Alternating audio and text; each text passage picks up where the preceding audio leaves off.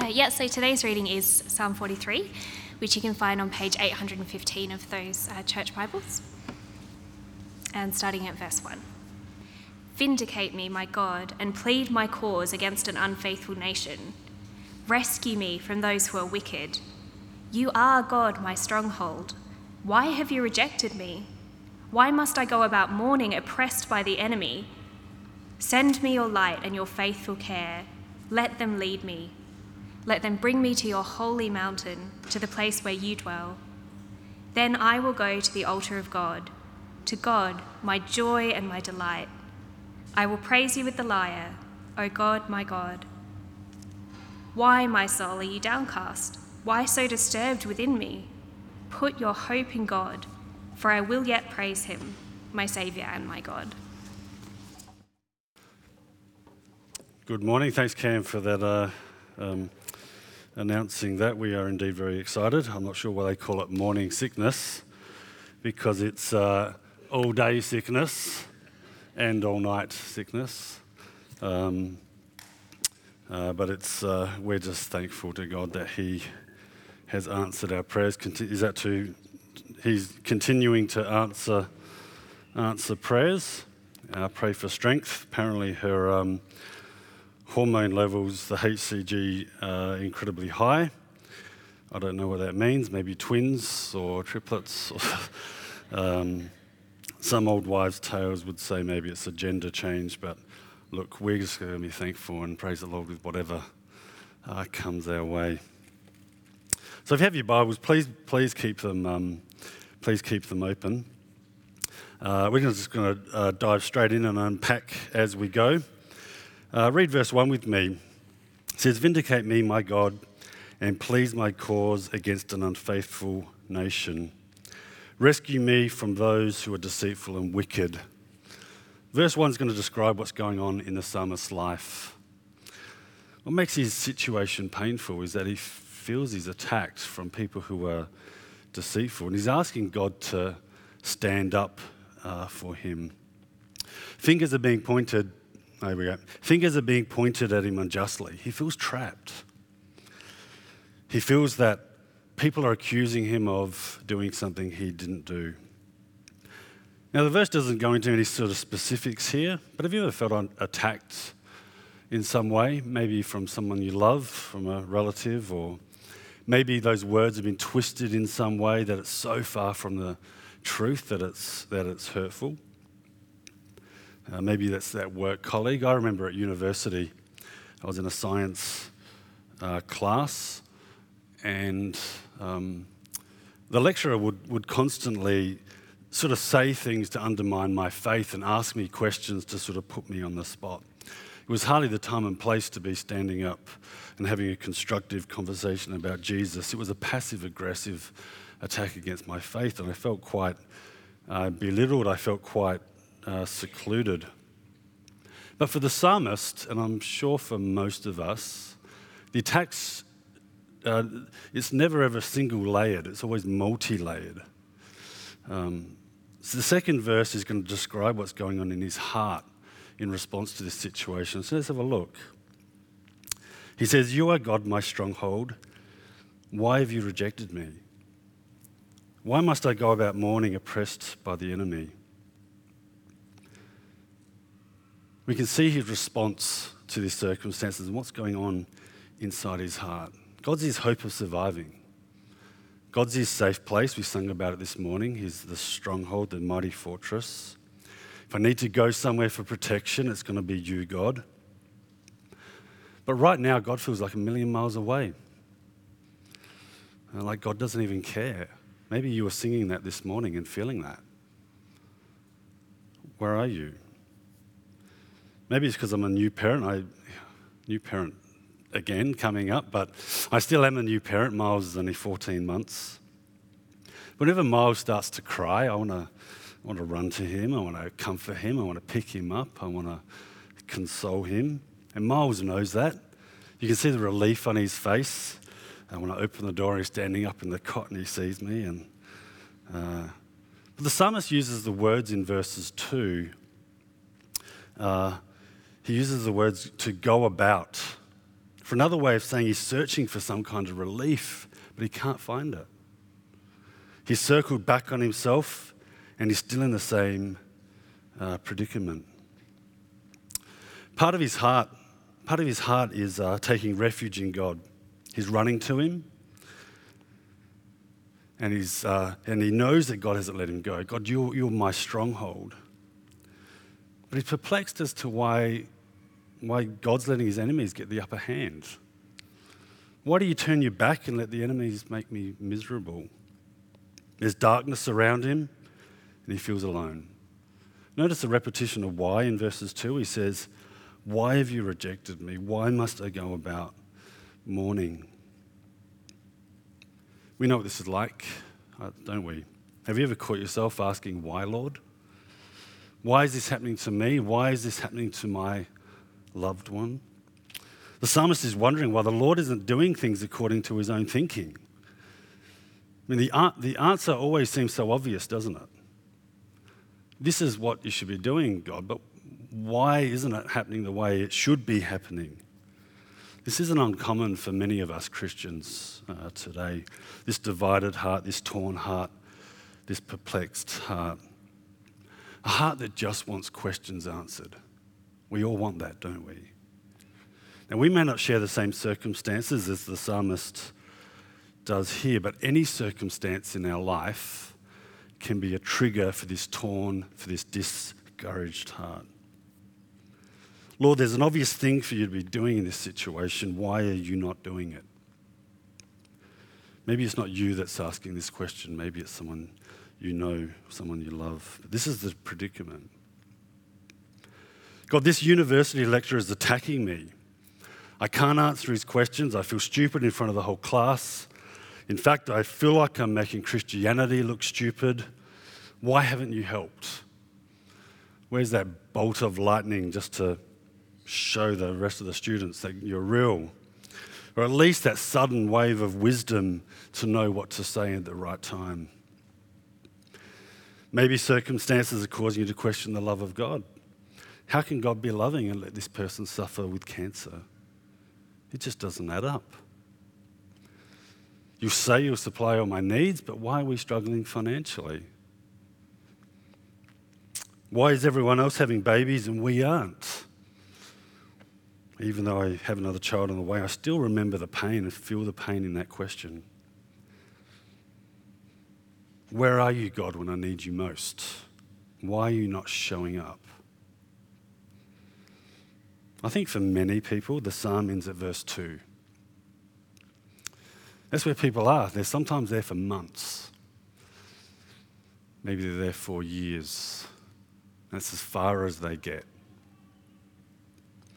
The question is, how do you respond when hurt or under attack or when circumstances seem to be against you? If you're in this psalmist position, how would you respond, I wonder?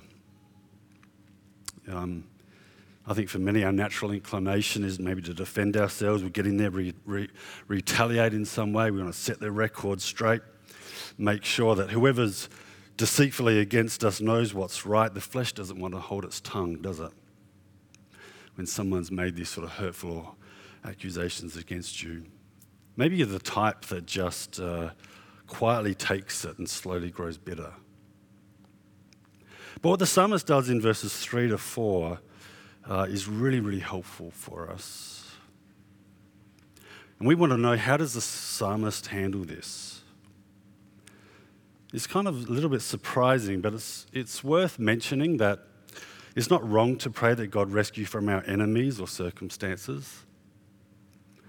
Whether they're people, natural disaster, maybe it's disease or sickness or financial hardship, it's right and it's good to pray for deliverance and rescue from those, for healing, because he does it in verses 1. However, I want you to notice there's a shift, because this isn't his prime concern anymore. He does two things that are far more deeper, far more significant, and in a sense, far more urgent. Because there's something far greater at stake now. There's a more important victory to be won than disease and for circumstances, over people, disaster. The prime concern is what's going on in your heart. This is always the primary concern, even if you don't feel like it is. So what does the psalmist do? He goes about this in two ways. It's in your notes. He speaks to God, and then he speaks to himself. Firstly, he speaks to God. Let's read verses 3 and 4 again. Send me your light and your faithful care. Let them lead me. Let them bring me to your holy mountain, to the place where you dwell.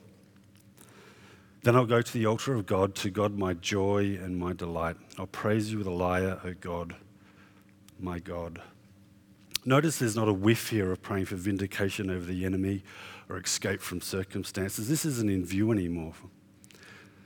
He knows that in this particular circumstance, he's going to leave vindication to God.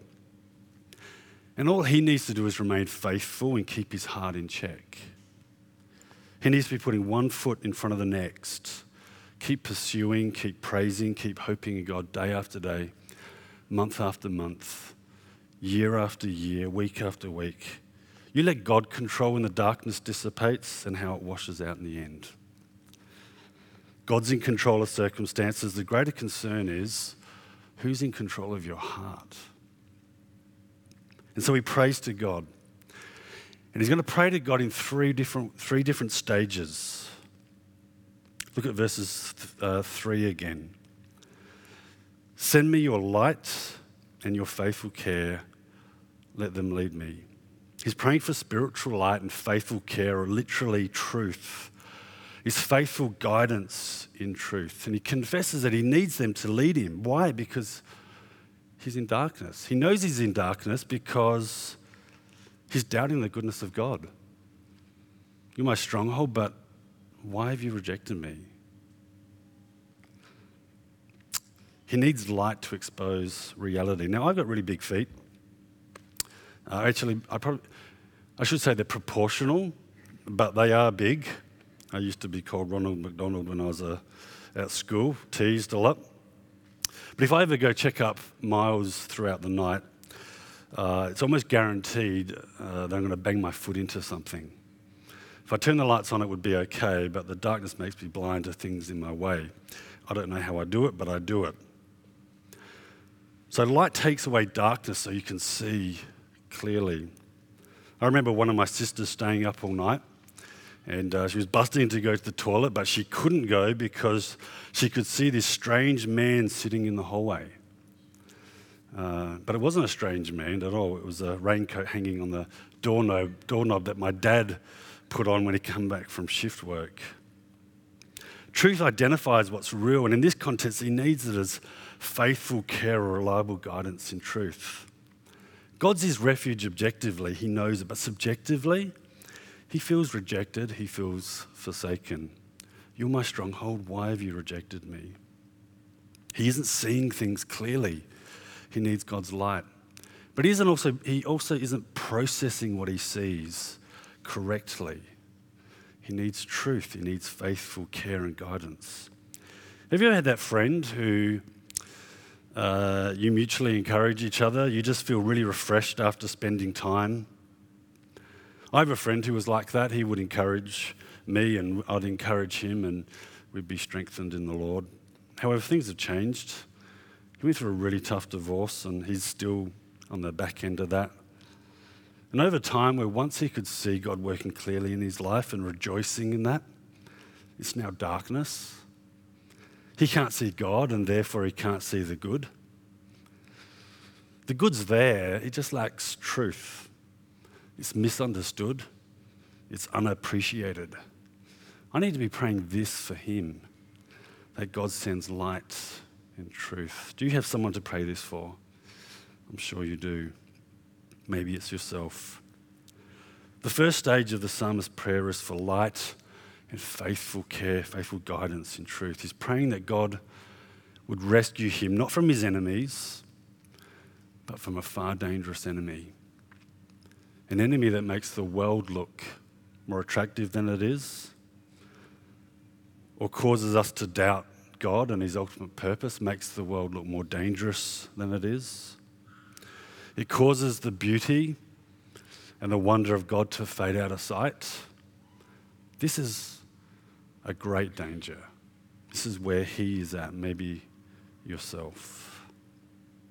The second stage of his prayer is he wants to be led back to God. Look at 43, 3 again. He says, let them lead me. This is the light and faithful care. Let them bring me to your holy mountain, to the place where you dwell. There's a destination to his leading. He wants to be led back to God. I want to be led to where God lives. I want to be in the presence of God. I want to go back into close proximity with God. See in verse 4 again, it says, then I will go to the altar of God.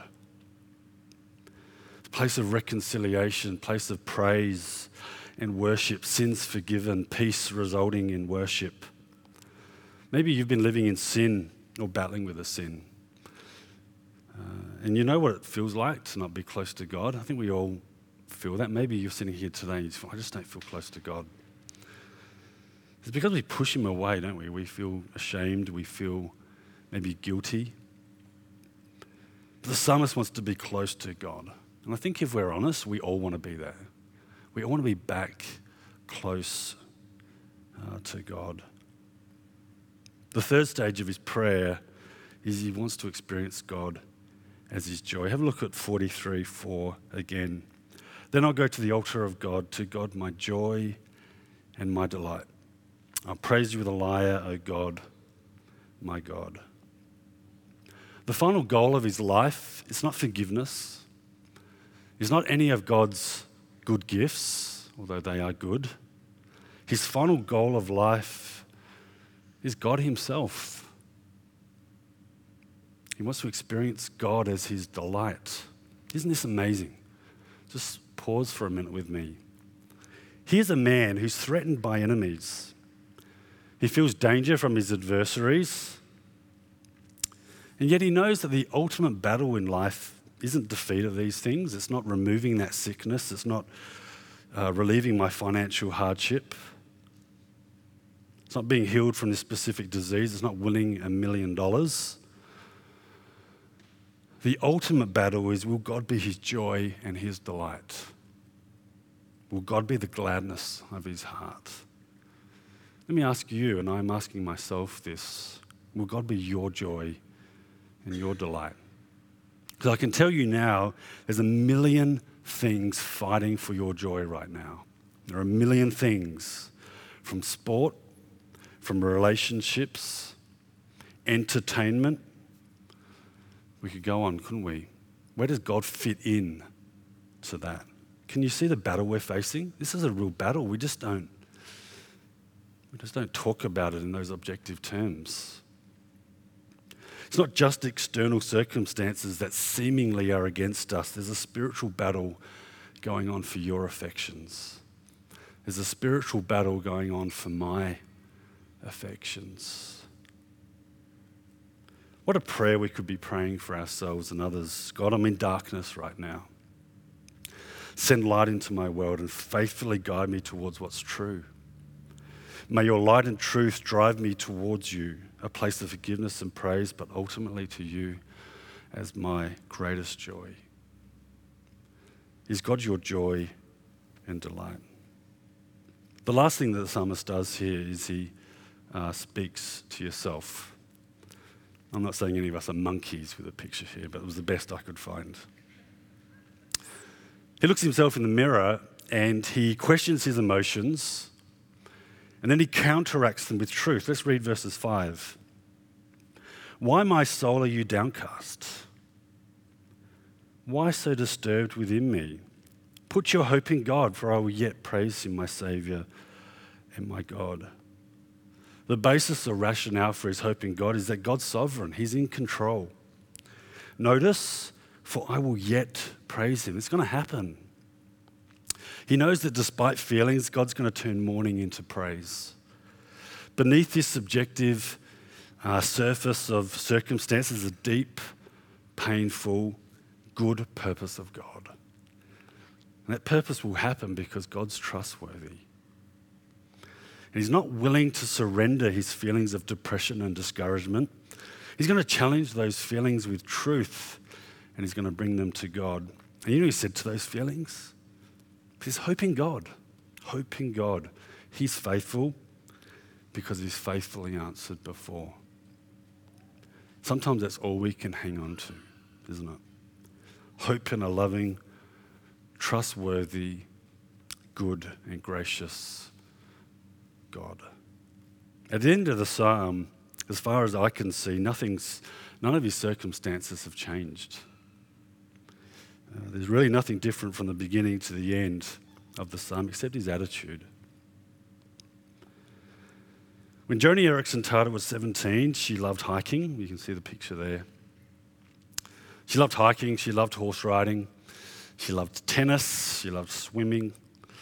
One day she went for a swim in a lake, and what she didn't know, that this swim was going to change her life forever.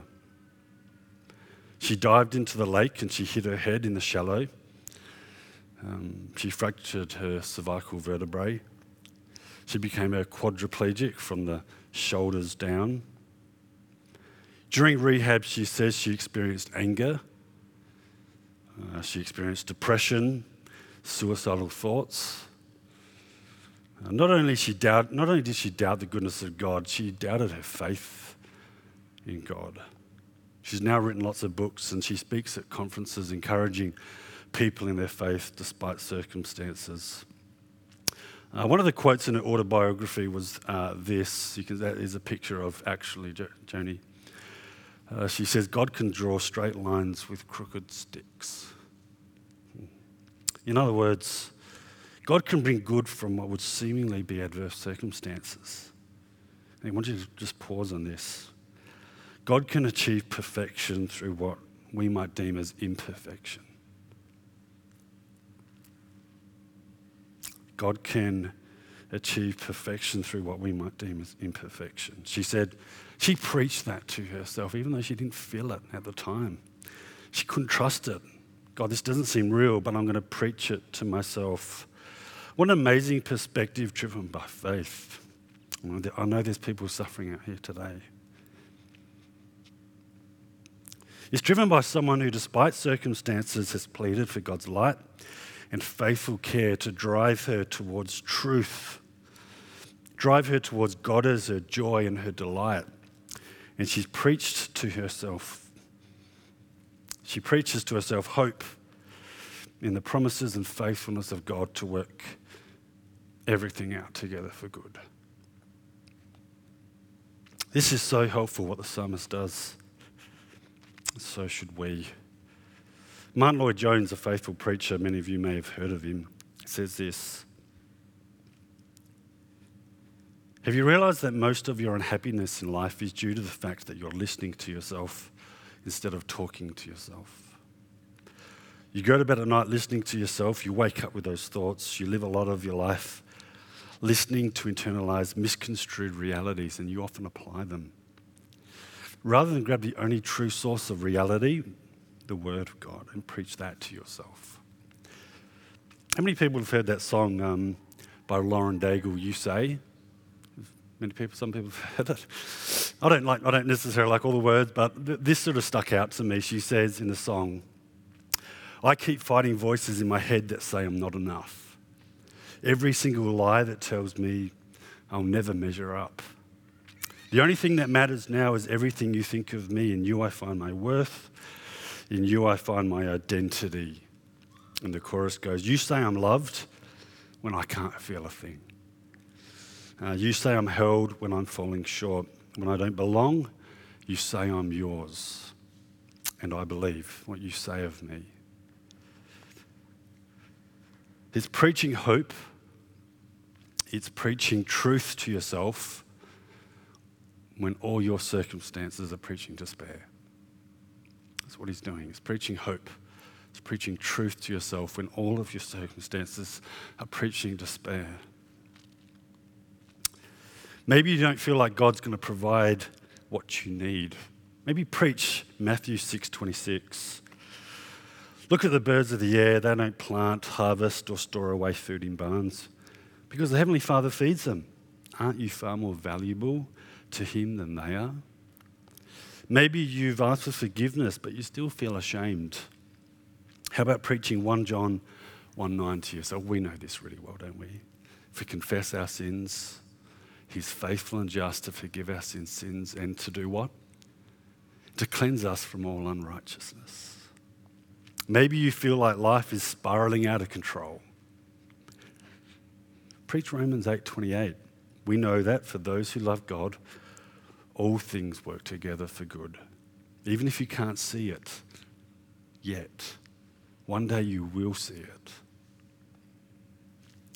We battle this despondent heart by learning to preach truth to ourselves when everything else seems to be preaching despair. In a little while, we're going to sing to ourselves and we're going to encourage each other, declaring the faithfulness of God. Great is thy faithfulness, O God, my Father. There is no shadow of turning with thee.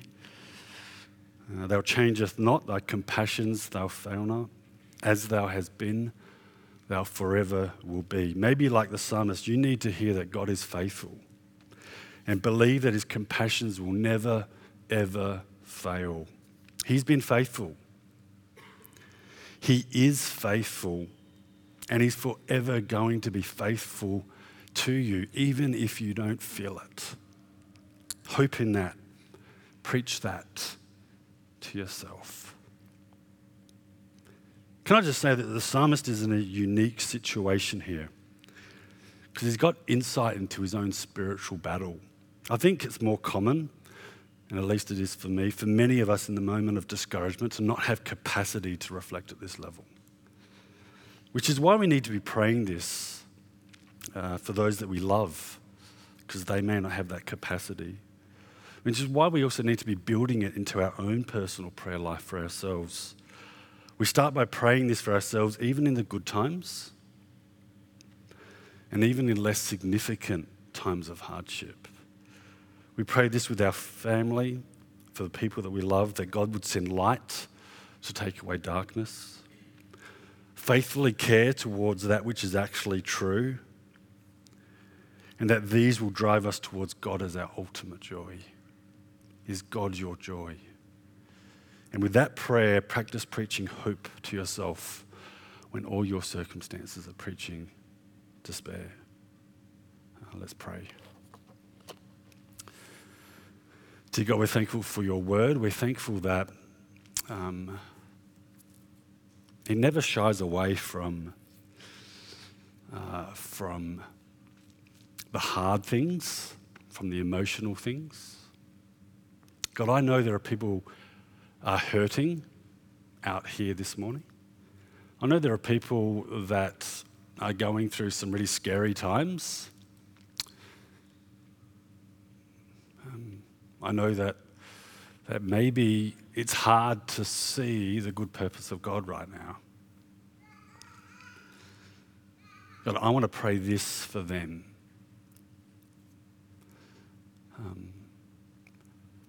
God, and as a church collectively, we want to pray this for ourselves.